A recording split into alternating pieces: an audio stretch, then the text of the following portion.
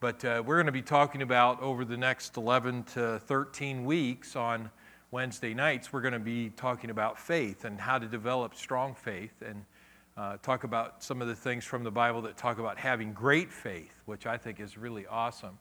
And I'm so grateful that I have a long period of time to dig into this with you all. Sharon and I are going to rotate. We're going to take time. She's got specific topics that she wants to deal with. I've got things that I want to address. I'm going to be dealing with, at the beginning of this, things that can hinder your faith that we need to deal with. And so I think that'll be really helpful. Things that have helped me to be able to deal that have kind of been what I would call hindrances to my faith or blocks to my faith and trusting God. And so we'll dig into some of those things. And then Sharon's going to talk about some things with renewing the mind and you and I being able to renew our mind, some ways that we can do that. So it's going to be a lot of fun. And I know that you can't be at all of the weeks that we do this, and that's okay. We're hoping that we're working on the process of being able to put notes up on the big screen during these meetings when we're doing them so you can kind of go along with me. Otherwise, you're going to need to use your Bible because we are going to look at several verses tonight. And I'm going to be writing some things down so you'll want to take some notes, okay? Let's pray. Father, we come before you in the name of Jesus. We thank you, Lord God, that you're the great teacher, Lord. We're just honored that we can gather around your word, the living word, and receive the life that you have established for us. Lord, we tonight, as we come in your name, Lord God, we just surrender ourselves to hear your voice, to be led by you and guided by you, and we thank you for that, Lord God. We thank you that, Lord, that you divinely direct us through your word and by your Holy Spirit, that your Holy Spirit, Lord, will bring the truth to us, to show us the truth. And I thank you for that, Father God. I thank you that, Lord God, that you are working in our midst. And so, Lord, we believe that the information we will receive tonight, Lord, will be under divine inspiration that will lead to revelation in our lives to help us, Lord, that we would make application. And out of that application, Lord God, that we would have transformation, Lord God, and be the kind of people that you've called us to be, not conformed to this world, but transformed by the renewing of our mind. And we give you praise and glory for it in Jesus' name. Amen and amen. All right, you can be seated. And Ken, if you do me a favor and go grab my telephone out of my office. It's sitting right on my conference table there. I appreciate that. You're not recording, right, Greg? Yes, you are recording. Never mind, Ken. Never mind. Sorry, I was going to record on my phone. So if you have your Bible, I want you to turn to Matthew chapter 8. There's two places Jesus in the Gospels makes reference to having great faith. And there's some spots where he talks about having weak faith. And so we know that faith can be at different levels in our lives, that we can have really strong faith, really great faith. We can be also at a point in our lives where our faith is weak. And so I wanted to look at these two passages, Matthew chapter 8, and this is where Jesus is talking with the centurion about the centurion's servant. And in verse 5, it says, "Now when Jesus had entered Capernaum, a certain centurion came to him, pleading with him, saying, 'Lord, my servant is lying at home. He's paralyzed, and he is dreadfully tormented.' And Jesus said to him, 'I will come, and I will heal him.' The centurion answered and said, 'Lord, I am not worthy that you should come under my roof, but only speak a word, and my servant will be healed. For I am also a man under authority, having soldiers under me. And I say to this one, go, and he goes, and to another, come, and he comes, and to my servant, do this, and he does it.' And when Jesus heard it, he marveled, and he said to those who followed him, 'Assuredly, I say to you, I have not found such great faith, not even in Israel.'" And so we were to ask ourselves, what is the basis that Jesus is saying, okay, this man has great faith? What would be the basis? What would he be judging that as being great faith? Well, he based it off of not just that the man said, just say the word, but the idea of authority, that he understood how authority operates, that he was respecting and saying that Jesus is one who has authority over these things, and that all he has to do is say the word. And he believed that the one that has authority over these things, that can command these things to change, all he has to do, he doesn't have to be present for the miracle to happen. And so the basis of great faith in this is that understanding where authority applies to our faith and understanding how that authority works with our faith. Now, if you go over to the book of Matthew 15:28, Jesus actually is talking to a woman here, and this woman is wanting a miracle for her. She's wanting a miracle for her child, and verse 21.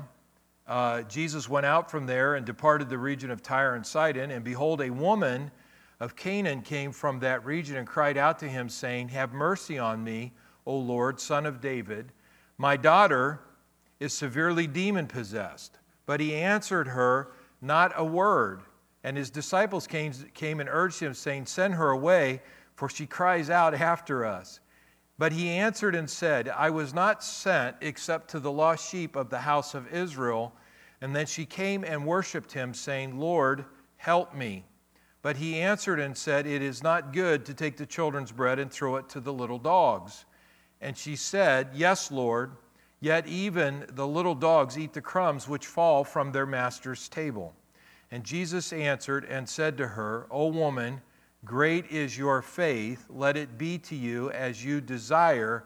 And her daughter was healed from that very hour. So he said, "Great is your faith." Now, there's a lot of different things you could take from this. One is you could take that it was her persistence, that she didn't give up, she stayed persistent. Another would be that she humbled herself. I've heard people teach this, that she worshiped him, she called him the Lord in this passage. And I think that the basis of the miracle that happens here is that idea that her great faith was based on, she realized she was at the master's table. She wasn't just at a healer's table. She said, at the master's table, there are even crumbs for the little dogs. And so she was, once again, reflecting back to the idea, just like the centurion, of authority, understanding the authority that Jesus was operating under, understanding that, look, you're the one that can do this. I need you to do this for me. And so great faith is based on the premise of understanding who is in authority. Great faith is based on the premise of understanding who is in authority. We talk about with faith that, and if you've ever heard me teach on faith, I've said it a gazillion times. Faith begins where the will of God is known. It's once we understand the will of God, kingdom authority. When we understand what God's plan is, what God's thought is, then we understand then faith can rise up. Until we get to that point, we're going to struggle because we're going to wish and we're going to hope, but we don't really know until we understand what it is that the Scriptures are saying, what it is that God has said in this particular situation. And when we know the will of God, then we know how to operate. We know what we can do. And so when we say that faith begins where the will of God is known, is that we have to know the one in authority. We have to know what his will is. What is his desire? Remember in the book of Matthew, we talk about the Lord's Prayer, that he talks there about that in the prayer that that our prayer is to be on the basis of thy kingdom come, thy will be done on earth as it is in heaven. So God's plan is that the earth is reflecting the presence of heaven. That the earth is reflecting the presence of all the attributes of what God has established from heaven, what he wants for us. And so in heaven, there's healing. In heaven, there's health. And, there's not sick people in heaven, right? I mean, that's not there. There's not demon-possessed people in heaven. People that are in heaven they're free. They're free from the encumbrances of the body. They're free from death, free from age. They're free, all these things that the Scripture talks about, that things that came to mankind when heaven and earth were separated under sin. The sin that Adam committed separated man from God. And therefore now the principles of heaven were not operate. There were certain things that God had said that still were in operation. But the presence and the will of God being known on the earth to man now is all confused. The earth knows the will of God. The tree knows the will of God. The tree knows the will of God. The tree knows that God said, as long as there is an earth, there will be seed time and there will be harvest. Every year, trees produce seeds, trees produce harvest, right? Whatever, they produce something. I've got big oaks out in my front yard. They produce acorns. They produce all the different, every year they go through the cycle. Now they're starting to throw off all that. It's harvest time. We call it a mess, but it's, right, cleaning up the mess. But it's harvest time. It's the time of those things coming forth. So when we understand great faith, we understand that great faith is based on the premise of understanding authority and understanding that authority and the will and the plan of God for our lives. The way that you and I particularly do this is through the Scripture. It's through God's Word. And so I want you to go over to 2 Timothy chapter 3 with me. 2 Timothy chapter 3. And like I said, we're going to look at quite a few verses. 2 Timothy chapter 3. And we're going to take a look at verse 16.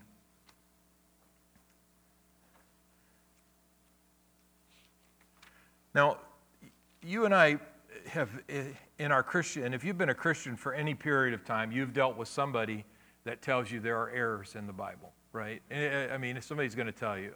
Or is that really, I always think it's interesting because when people say, well, that's not what God meant. Well, that's what the devil said. I mean, that's what the devil told Adam. That's not what God meant. It's not what he was saying. So I think that where you and I as believers, in understanding that authority, we have to work out some of our issues about those ideas of, are there errors in the Scripture? Are there things that we would consider, is all the Bible inspired or is it not inspired? I mean, those are things we have to figure out. One of our core values of our ministry is that we believe that the Scriptures are inspired. They're inspired by God. God, everything that's in this Bible is true. And I'll talk to you a little bit more about that, breaking that down. But we believe all of it's true. I mean, every absolute part of it is true. So I want you to see this verse 16. All Scripture, 2 Timothy 3, verse 16. All Scripture is given by inspiration of God. Now, some of you might have this in your notations in your Bible, but the word inspiration there means they're God-breathed. God made sure that He breathed into these things, that they would be set for us. All Scripture is given by inspiration of God and is profitable for doctrine, for reproof, for correction, for instruction in righteousness, that the man of God may be complete, thoroughly equipped for every good work. And in one context, that's talking about that the preacher would definitely have, that he would be thoroughly equipped to be able to bring doctrine and teaching. But it also means for you and I that for every one of us, when it uses that reference to man of God, it could say woman of God, that we as God's people would be complete because of what the Scriptures say. And that we would be thoroughly equipped or prepared. The word equipped in the Greek language, it's used in the Ephesians chapter 4 where it talks about that the ministry gifts are for the equipping of the saints. The word equipped is a real interesting word in the Greek language because in the Greek, the word equipped means to take a bone that is out of place and put it back into place. Another area where it talks about the word equipped is when it says that his men were mending their nets. The word equipped is actually, it's the same word that's used in mending, that they are putting back together something that is disjointed. So you and I, to be complete, what the Scriptures do to us is that it completes us, and what it does for you and I is that it causes us to be mended and put back in place. The Scriptures show us who we are, what we have, and what we can do. Amen. The Scriptures teach us who we are, what we have, and what we can do. You would not know. You would just be guessing, right? I mean, you'd just be hoping, wishing. And a lot of Christians, that's how they view their relationship with God. They're hoping, wishing that somehow, some way, something's going to happen. They're pleading with God. There's teachings out there that you got to break down the gates of heaven to get to God. You've got to storm the gates. You've got to take everything by violence. You've got to do all these different things that are taught about. But when you know what the will of God is, what His declarations are to you and I, it puts us into place. It puts us into place. It mends us. It gives us a context for our lives. It shows us, that life just isn't about making a lot of money and having a fun time. That life is about far more than that. It's about getting the gospel into the world. Life is about enjoying God and His presence in our lives on a daily basis. So all Scripture is God-breathed. Every bit of it is God-breathed. We believe that as a church. It's all God-breathed. Now, where we get into problems is that we go, okay, so what about the errors that are in Scripture? Let's, I think one of the things to be careful about here with is that just because we don't understand something doesn't mean it's an error. Okay? Just because we don't understand something doesn't mean it's an error. We base our beliefs and our decisions in our lives off of the rules that we believe, off of our perceptions and our understanding. Would you all agree with that? We do. We base our lives. Our lives have dramatically changed since 2008. Do you know why they've changed since 2008? Because we got cell phones. We didn't just get phones, we got phones that you can do stuff on. So lives have changed. I mean, it's changed dramatically. Right now, most of us do 20 times more things than we could do in 2008 in a day. 20 times more. I mean, we don't have to go to the library to look stuff up. We don't have to buy a set of encyclopedias. I feel bad for the encyclopedia salesman. His job is over. Or her job is over. I mean, you can't sell, anything you want to know, you can find out.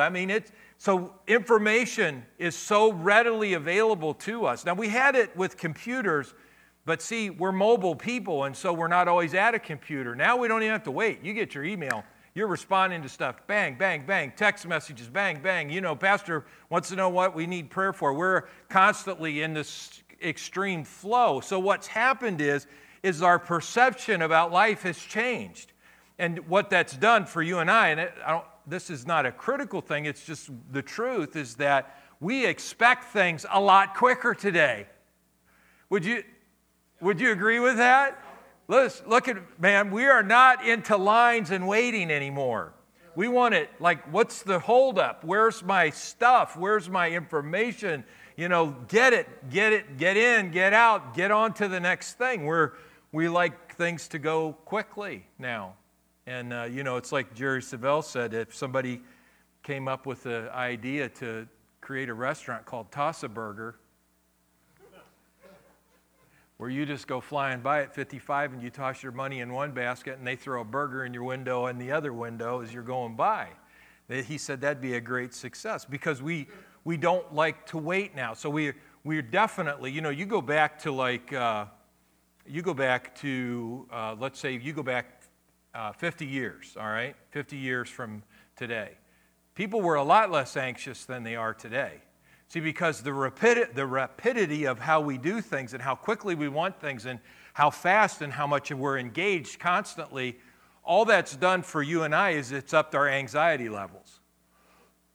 Anxiety is one of the biggest medical situations doctors are dealing with today, is people are just anxious because we're just always... Look, you can't, give you a great example of this. You sit down with your sweetie and you're going to watch a show on Netflix. You get anxious because you keep going, you can't decide what to watch because you got too many choices. Wait, that's good. Well, wait a minute, maybe there's, I don't know. What do you think? That's the worst question to ask right there because... that's just, so what do? You spend 10 to 15 minutes just cycling through stuff to make a decision. When I was a kid, and I'm not going to talk about walking through, a foot of snow one way and back the other to school. But, when I was a kid, we had 3 TV stations. That was it. Sharon grew up with one. She lived in the country, man. They had one TV station. Huh? Yeah. Yeah. It was absolutely, it was really crazy. It was just a wild deal that, for the life that we lived and how we did things. We didn't sit in front of the TV all day because I didn't watch soap operas. And that's all that was on. And so, in the afternoons, so their choices were a lot more minimal as we were growing up. But now anxiety levels are super high because, I don't want to know, but how many channels do you have to choose from right now? Right. So, they're all excited about this. I even noticed at WAQP, they got 10 choices now just with WAQP. 10 choices. Now, 2 of them, they haven't decided what they're going to put on. But if you get an over-the-air antenna, you get 10 choices for 1 channel. You can watch all kinds. You can watch Grit, old cowboy shows. You can watch whatever. So what's that doing to people? It's creating a mindset in our life. So the way we perceive life, how we look at things, how we want things quick. We want them to show up quick. We want things to be done quick. And so our perception has definitely changed because of that. Greg, you must have signed me out of my account. Whatever you're doing up there. Sorry. Okay. Oh boy. That's another thing that creates. What a great example, right? Go to Peter with me.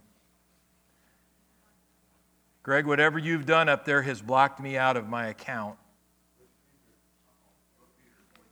2 Peter. 2 Peter.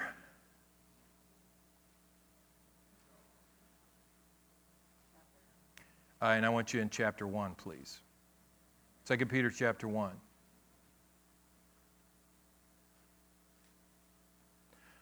Now, he talks about here about the Word and how that the Word of God is prophetic to you and I, and he talks about that the Scriptures. And so he says in verse 20, he says, "Know this, knowing this, that no prophecy of Scripture is of any private interpretation. For prophecy never came by the will of man, but holy men of God spoke as they were moved by the Holy Spirit." Now, we talk about how this topic of, I shared a little bit of this Sunday with you, the veracity of Scripture, the veracity of Scripture. And what does that mean, that it is the veracity of Scripture? What it means for you and I is that all of the Bible is inspired and all of the Bible is true. But that does not mean, don't add to this, that does not mean that all of it is truth. It's just all true. And it's all inspired. God, when He inspired man to write the Scripture, when He inspired men to put these things down, He had to have them, He couldn't have them change the story to fit His narrative. That would be lying, wouldn't it? That would be God basically saying, okay, well, I want you to tell this story, but I want you to tell it from my point of view, not from what really happened. So what did He have to do? God inspired man in the writing, in the Scripture. He breathed into man to write the Scripture, to put down exactly what happened, exactly what was said. Exactly. But that does not mean that everything that was said is the truth. And so we use a couple of different examples, and you can write these down, look at them later. But in Job makes a statement that he says, "The Lord gives and the Lord takes away. Blessed be the name of the Lord." All right. So when we look at the context of what's happening there, we see behind the scenes stuff that's going on, and that it's really not God that's taking things away from Job, but it's actually that Satan is taking things away from Job. That Satan is the one that is the destroyer, not God. God isn't going, okay, I want to mess Job up, so Satan, you go do what I want done.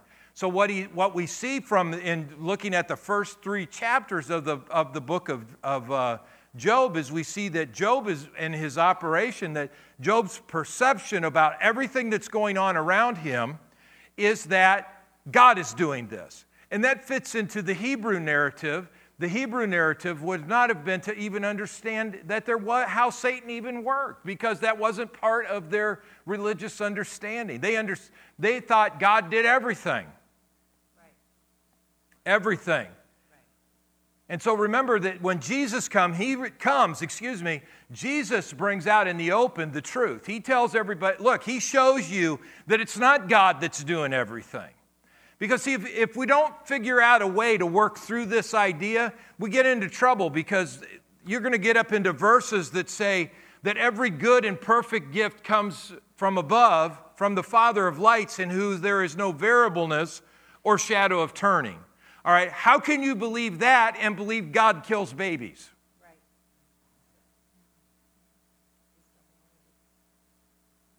And you cannot say to a mom and a dad that, look, it's a good thing that God killed your baby because he's a good God. Right. Right. But there's whole teachings that try to get people to think, well, because God is sovereign and God's doing all these things. What God has imparted his sovereignty to is his authority. His sovereignty is into the kingdom, which is based off of his word. Based off of his word. And so what we have to learn and what we have to come to understanding about is the power of his word and how his word works. So when we talk about looking at our scriptures, we start reading something and we go, oh my gosh, the Lord, like somebody asked me one time, it says that God sent an evil spirit to Saul. Oh, Pastor, God sends evil. Could he send an evil spirit to me? Could I get an evil spirit from this? Could I? Well, see, here's where the believer needs to rightly do what tells us in 2 Timothy 2:15, is to rightly divide the truth. Now, if you're writing these notes down, I want you to write that idea down, rightly divide the truth. That's out of 2 Timothy 2:15. I'm going to write on the board here. This is really cool. Rightly, this is out of the King James Version, rightly divide the truth. Greg, have you fixed something? Because my notes are gone. All right. Rightly divide the truth.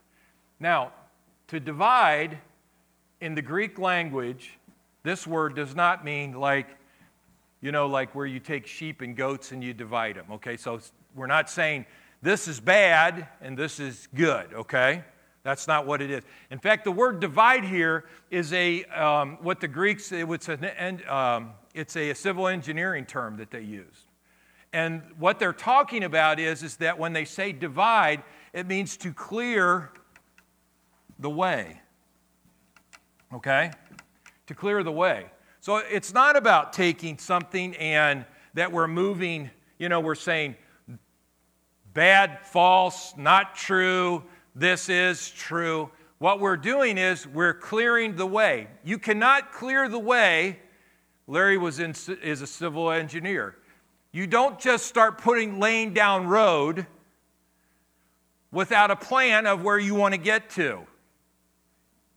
Right. Is that right, Larry? Right. All right. So if you're a civil engineer and you're going to put a road down, you're going to design to get from, you say, okay, we have a master plan here, and that is to get from point A to point B. Now we're going to put a road, but is it going to be easy to lay the road? No, we've got to clear a path. That's what this means, rightly divide. Did you get me in? Thanks, son. Rightly divide. Thank God for good tech help. Amen? Amen. Yeah. My anxiety levels just dropped a little bit. Thank God. Yeah.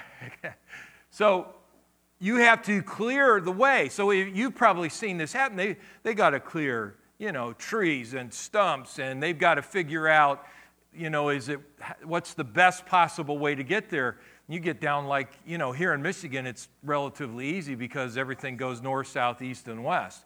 But you get down in Marietta, where I lived for 10 years, she lived most of her life, nothing is north, south, east, and west. It's as the crow flies.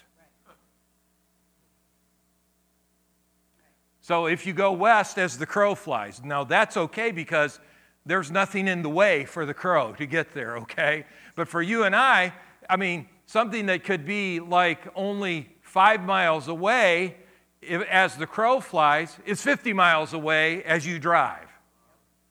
Right? Yeah, down the holler, all the way around side of the mountain, got to cross over here, and then there's a creek down there, and you got to go through the holler and on and on and on. So this engineering term means to clear the way to get to the destination. So when he's saying, all right, the man of God, if you have 2 Timothy there, 2 Timothy 2:15 in your Bibles. All right. So it tells us in the King James Version, it says, study to show yourself approved unto God. New King James says, be diligent to show yourself approved unto God. A workman that doesn't need to be ashamed, rightly dividing the word of truth. So it's not saying getting rid of truth because it's still true. It's just not the truth. All right? It's true, but it's not.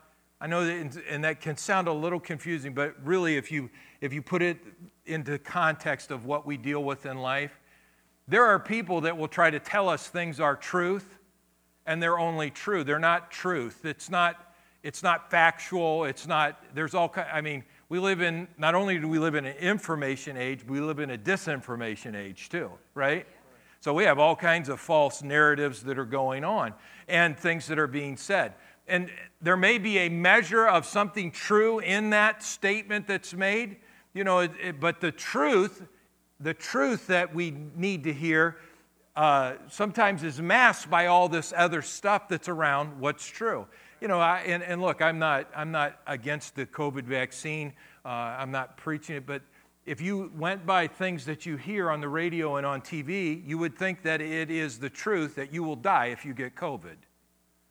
Now, we have a lot of people in this church that have had COVID, and they didn't die. Have there been people that did die?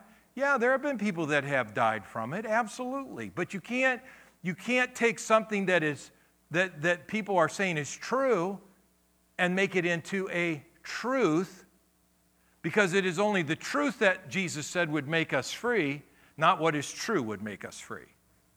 Right. And it's your responsibility to find out the truth. It's your responsibility. It's my responsibility to, he said, look, don't be a work. Well, that's what we paid the pastor to do, is to tell us the truth.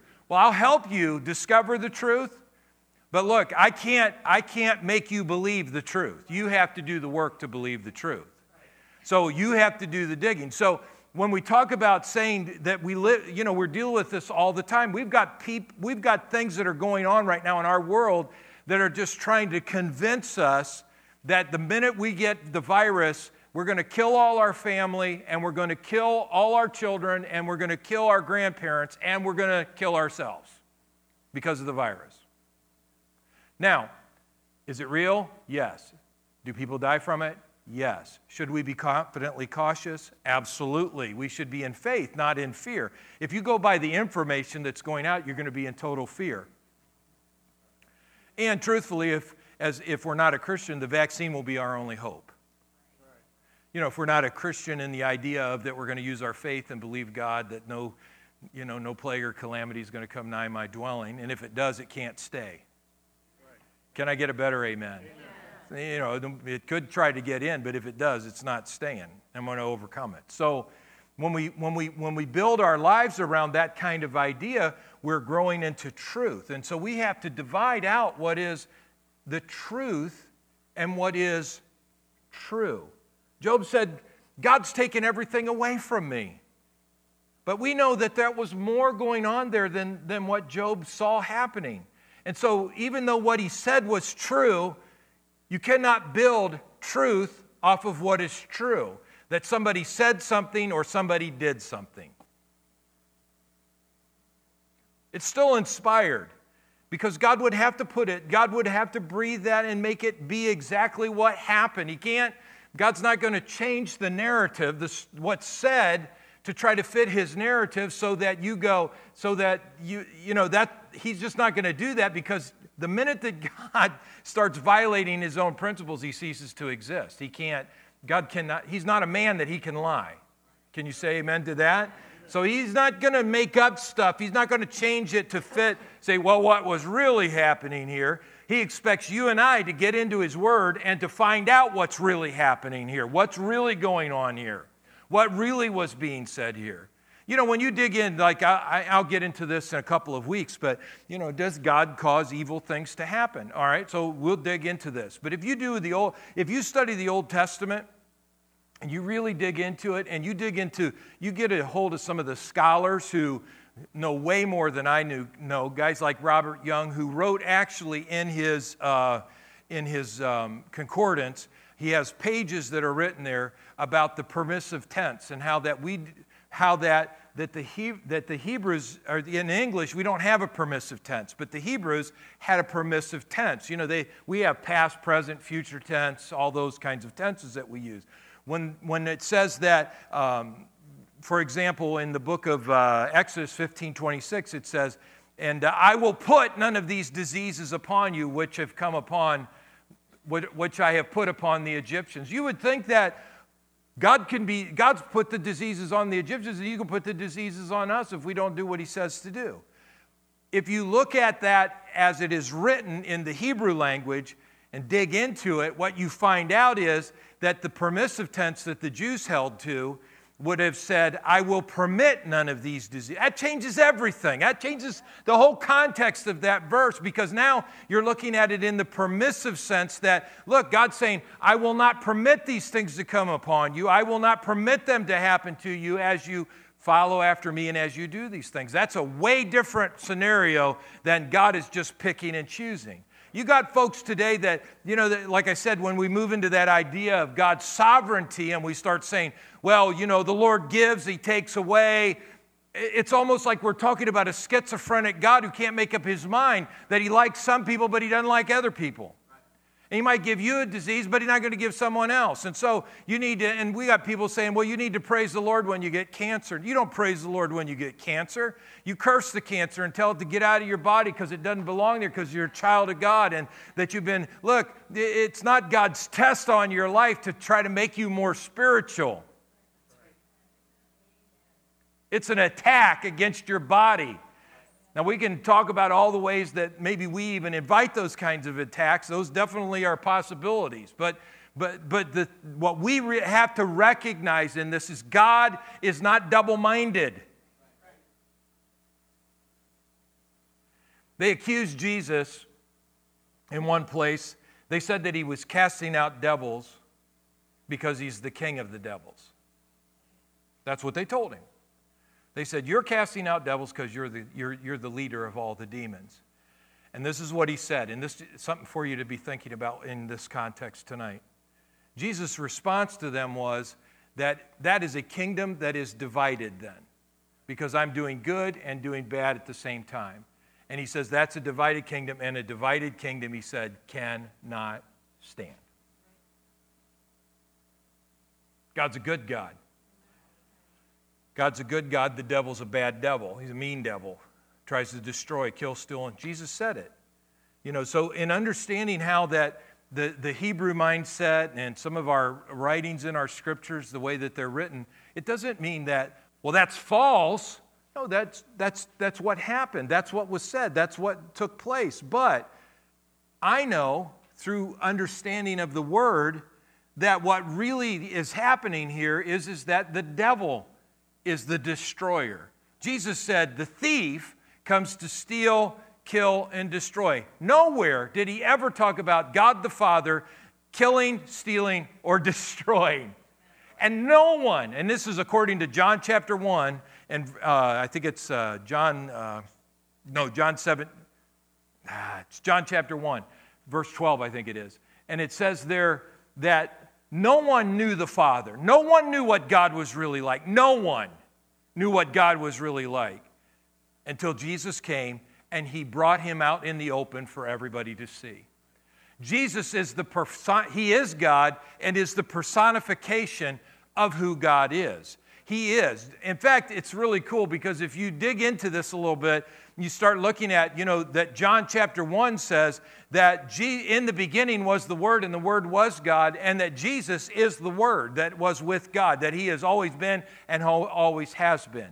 Jesus is the perfect personification of the will of God. Yes. Right. because he is God. 100%. Jesus is not half God, half man. He's not all God and no man. He is all God, all man. It's called the hypostatic union. Thank you. So in understanding that hypostatic union of all God, all man, he has shown us what it is for a man or a woman to function in this kingdom, this earthly kingdom, with the perfect will of the Father being applied to his life in every situation, in every circumstance. So Jesus healed the sick, he cleansed the lepers, he cast out demons. He never said, "No, God gave you that demon, and so you need to have that. You know, I want you." He cursed a fig tree because, and I don't have time, we'll get into this on another night, but he cursed a fig tree because the fig tree was totally out of order and not doing what it was created to do. And he cursed it, but he never cursed an individual, never cursed a human, never gave anybody blind, never made anybody have cancer. There were people that turned against the things of the Spirit, and they ended up dying. And there are people in the book of Acts that turned against God and ended up being out from under the covenant of God and had all kinds of issues. But people that followed God, they didn't have those kinds of problems. Are you all here? Yes. So I hope this isn't too deep. I mean, it is Wednesday night, And I think why this changed my life so much was when I actually was in a meeting with Buddy Harrison. And Buddy Harrison was Dr. Hagin's son-in-law, Kenneth Hagin's son-in-law, and he taught about this. And it changed my whole perception because I think that when we're believing God, other things that we believe can get in the way of our faith. When I grew up as a kid, I grew up in Akron, Ohio, and that's where Ernest Angley is, okay? And Catherine Kuhlman was on the radio every week, and Oral Roberts was still pretty big when I was a kid. And these guys are on the radio, they're on television. And my mom, she did not believe in healing. She just didn't believe in all the healing stuff. She just thought it was all fakery, is what she thought. She had developed, for whatever reason in her life, that it was all fake. And so as a child, my mother told me, she said, "It's not real." She said, "You'll see people that were in wheelchairs get up, and if you look at the bottom of their shoes, the bottom of their feet are scuffed. And so that means that, they're..." But she believed in God. It wasn't like, she was a non-believer. She was a believer, but she did not believe that part of it. And she would mock, Ernest Angley, and she would mock Rex Humbard was in our town. We had all these people, and Catherine Kuhlman comes through, and my mom's like, "It's all fake. It's all not real. It doesn't happen." Because I talked to her about healing one time, and she just said, "No, I don't believe any of that." Well, that sowed a seed into my life. Years later, Sharon and I are in Houston, Texas, at a meeting that John Osteen is preaching. And Brother Osteen, I saw this woman come in, and she was a red-headed woman. She was a quite large woman. She was in a wheelchair, and she was wheeled into the building by her husband. And during the meeting that night, at the end, they had prayed for the sick. They did a general prayer, basically. I think T.L. Osborne preached, didn't he? And T.L. Osborne was preaching, and so he had done his general prayer that he does, and T.L. came out and actually was walking through the crowd, which was pretty amazing. And they started saying, "Has anybody here received a miracle tonight that'd like to share about it?" And I look up on the stage, and there's that woman that I saw in the wheelchair, this large, red-headed woman, and she's dancing up on the stage. And you know what the thought that came to me is that she was faking. She was faking. Because now, have there ever been fakers? Well, sure there have been fakers. See, that's true, right? But that's not truth. That's not truth. And so this woman, she goes to the microphone and she says, "I came here tonight. I have multiple sclerosis. I'm unable to walk." She said, "God touched my spine, my back, my legs, my hips. I've been totally healed." And Brother Osteen says, "Well, run across the stage." She runs across. He says, "Could you do that before?" She said, "No way. I came in here tonight in a wheelchair." Well, I saw that happen. But in my mind, all I could hear was Mama saying, it's not real.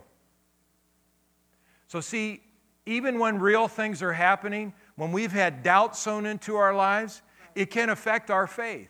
It's hard to have great faith when we have things that are in there that are basically impeding our faith or blocking our faith or our belief or that are coming up. And so what we have to do is that we have to resolve those issues. And I talked to Sharon about it that night.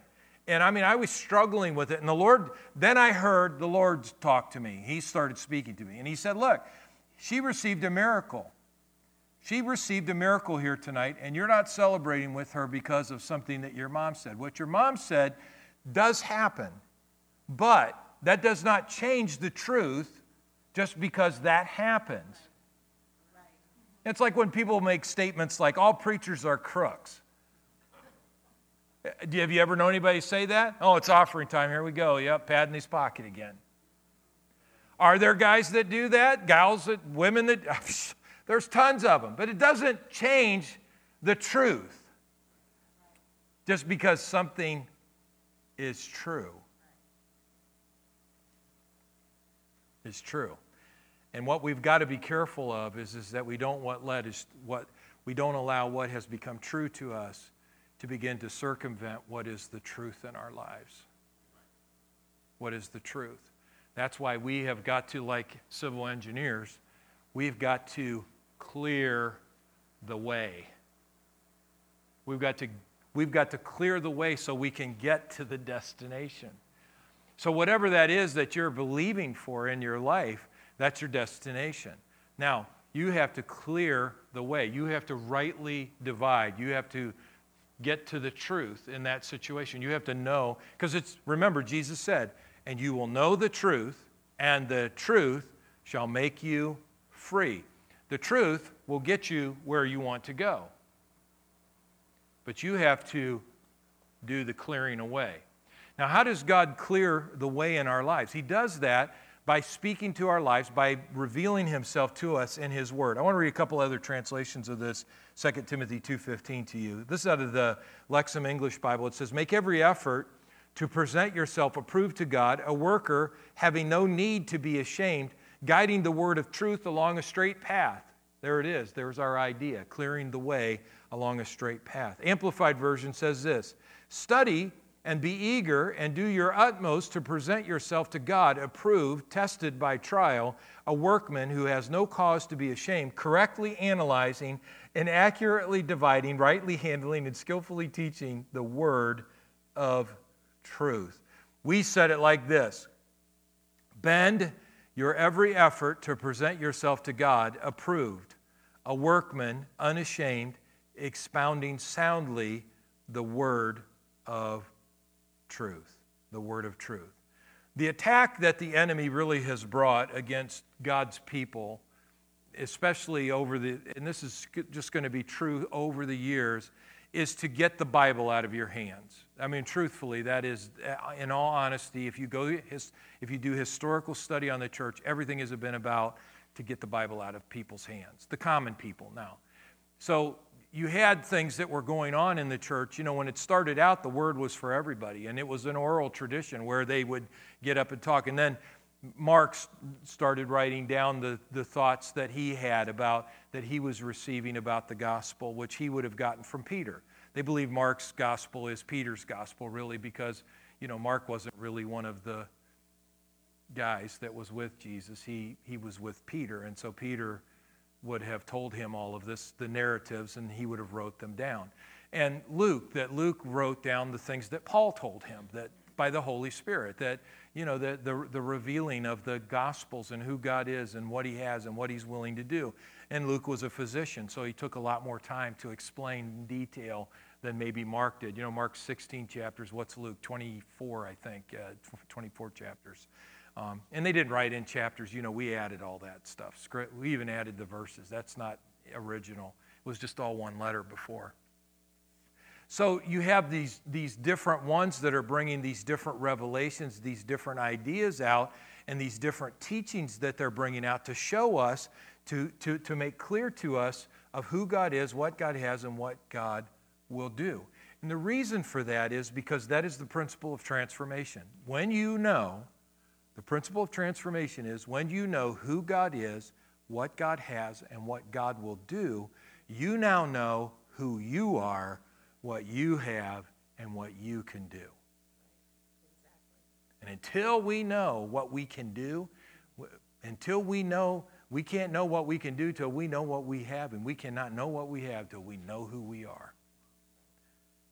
So the enemy wants to, this has been the plan, is to get the word, to attack of the word. Genesis chapter 1, 2, 3, Satan attacks the word. God didn't say that. That's not the truth. So try to get the word out of the hearts of men. So, as the church progressed from that early church where everybody was receiving the word, it went into kind of these difficult days where the word was covered. It was basically said, the scriptures are too hard for you to understand.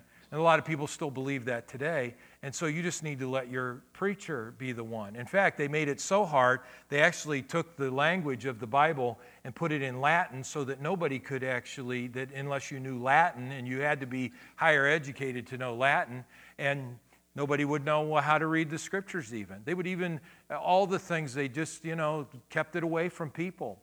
So the guy that baked bread couldn't know the Bible. He could only know the Bible through the guy that knew how to read the Bible. Martin Luther comes along and he says, I'm changing this. And he just upheaves the whole thing. He says, no, I'm going to translate from Latin into German. And so every German can read. And I'm going to put it in a language that people can understand what the scriptures are. And that's when all of a sudden revival breaks out, right? Under the Lutherans, powerful, powerful revival breaks out because Martin Luther, and they were going to kill him they wanted him dead for doing this. Because, see, the devil does not want the word in the hands of people. Because when you know who you are, and when you know what you have, and when you know what you can do, all of a sudden, you're able to begin to walk in the authority of what the word says and have great faith. And have great faith. And so the pushback that you constantly deal with is those kinds of thoughts that, well, the Bible's just, it's too hard to understand. And, well, my pastor will tell me what to believe. And it was never intended. Your pastor is not supposed to tell you what to believe. Your pastor is supposed to help you clear the way to the truth. So you say, well, I don't agree with some of the things you said. I don't care. It's okay. And when I say I don't care, I mean it's okay. I'm not right about everything I say. I'm not. I know I'm not. But I strive to be right about everything I say. And if I do say something wrong, I do go back and correct it. But here's the thing. You don't put your trust in men. You put your trust in God. It's the Holy Spirit that reveals the truth. It is not the pastor that reveals the truth. Right. You need your Bible. Your Bible should be your closest ally in your life that you go to, you resource it in your life, you look at the passages. I don't know how many of you will do this. Maybe some of you will, maybe some of you won't, but would go home tonight or tomorrow or over the weekend and get those verses out and start looking at them and trying to say, okay, he said this. Now, is that what that really says? Is that how to apply that? Is that how that really works? Lord, show me. Show me. I've been in some things where I was like, man, I tell you what, this just doesn't, to me, I don't get this. And I went home and I said, Lord, I need you to show me how this works and how this applies. And the Lord would show me, and he would open up my mind, my heart to what his truth was in that. I've had other things that I thought were right, and the Lord said, that ain't right. He didn't say ain't, but he said that isn't right. Okay? That is not right. Your doctrine is not right, son. You need to change, you need to straighten that out. Amen? Because what happens whenever you and I, we get to this place where we have gotten to the truth. The truth. At that point, the veracity. Now we know. It's not just that we hope. It's not we're guessing. It's the truth. And when we know that, it makes us free. There are things that there are truths that you hold in your life all the time, don't even think about it. One is your name, right? If I walked up to Mike and called him Bob, he might be nice to me, but he'd say, it's Mike, right? Because why? Because Mike knows who he is. Right. He knows where he lives. He knows what he has. He knows what you remember what you drove in tonight, right? Right? So you know what you have. You know when you go home tonight that you're going to pull in your driveway. You know how to get to your house. You're going to pull in your driveway. You're going to go up to the door or open the garage door. You're not going to think twice about it because you know, because it is truth to you. That is true. It's not truth to me. I mean, I could be a pretender and say, oh, I'm Mike. I could drive up, I could figure out where your house is and drive up and, get shot by your wife saying, you're not Mike, get out of here, right? So see, but he knows the truth. You know that truth too. If you have $1 million in the bank, you know the truth that that's your $1 million. It is not the bank's $1 million. And so if you want to go down to the bank and you want to take your $1 million out of the bank, you're going to tell them, I want to take my $1 million out. Now, they may say, we need some time to get that kind of money together. We don't keep that amount of money here, but we can get it. It's yours. You don't go home and go, I just hope, honey, I just hope that I get my $1 million. I don't know. I mean, they didn't give it to me when I asked for it right away, and I don't know, and I hope that, I know it's there, and I know, but I don't know. Gosh, I hope that I don't have it in my hands, and I can't see it right now, and boy, I just really, I don't know. I want to believe, but I'm just really struck. No, man, that's just crazy. You wouldn't think like that. You would be like, no, they said they'd have it here Friday. I'm going down and get my money Friday.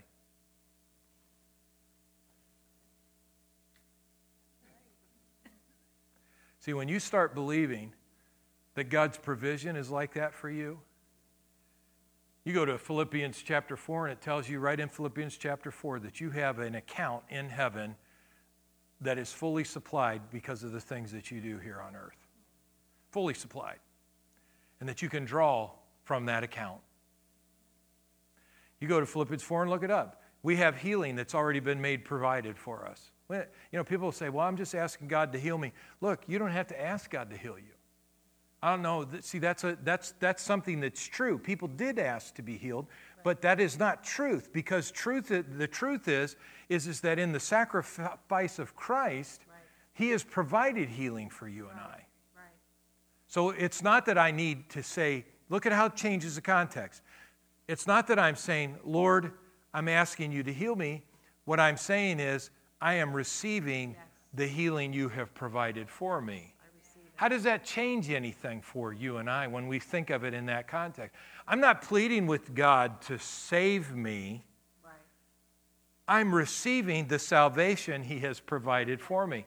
I only know those things because I know who He is, what He has, and what He'll do, which has changed everything about what I believe about myself and what I have and what I can do. Stand up with me if you would. Amen.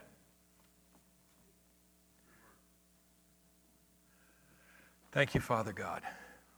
Lord, as we come before you tonight, Lord, we know that in and of ourselves, we don't have all the answers. We know that. But Lord, we know that it is your truth. And you said that your Holy Spirit would guide us into all truth. Into all truth. You would steer us, make the way, clear the way for us to get to the truth. So Lord, I pray for every person here, Lord God, if there are any things that are in the way right now. You said, Lord God, that when we are believing, that we are to say to the mountain, this thing that's in the way, be removed, be cast into the sea, and not doubt in our heart, but believe the things that we're saying would come to pass, and we would have whatever it is that we're saying. So, Lord God, in our lives, help us, Lord, as we strive to know the truth, that we are speaking that truth. And, Lord, as we speak that truth, Lord God, that, Father God, that faith, that great faith is rising up in our hearts, Lord. And we just thank you for that. In Jesus' mighty name. Amen. Now, I just started on what I wanted to get into, so next week, I'll do next week too, and then you can have the third week, okay? So we'll finish this part up.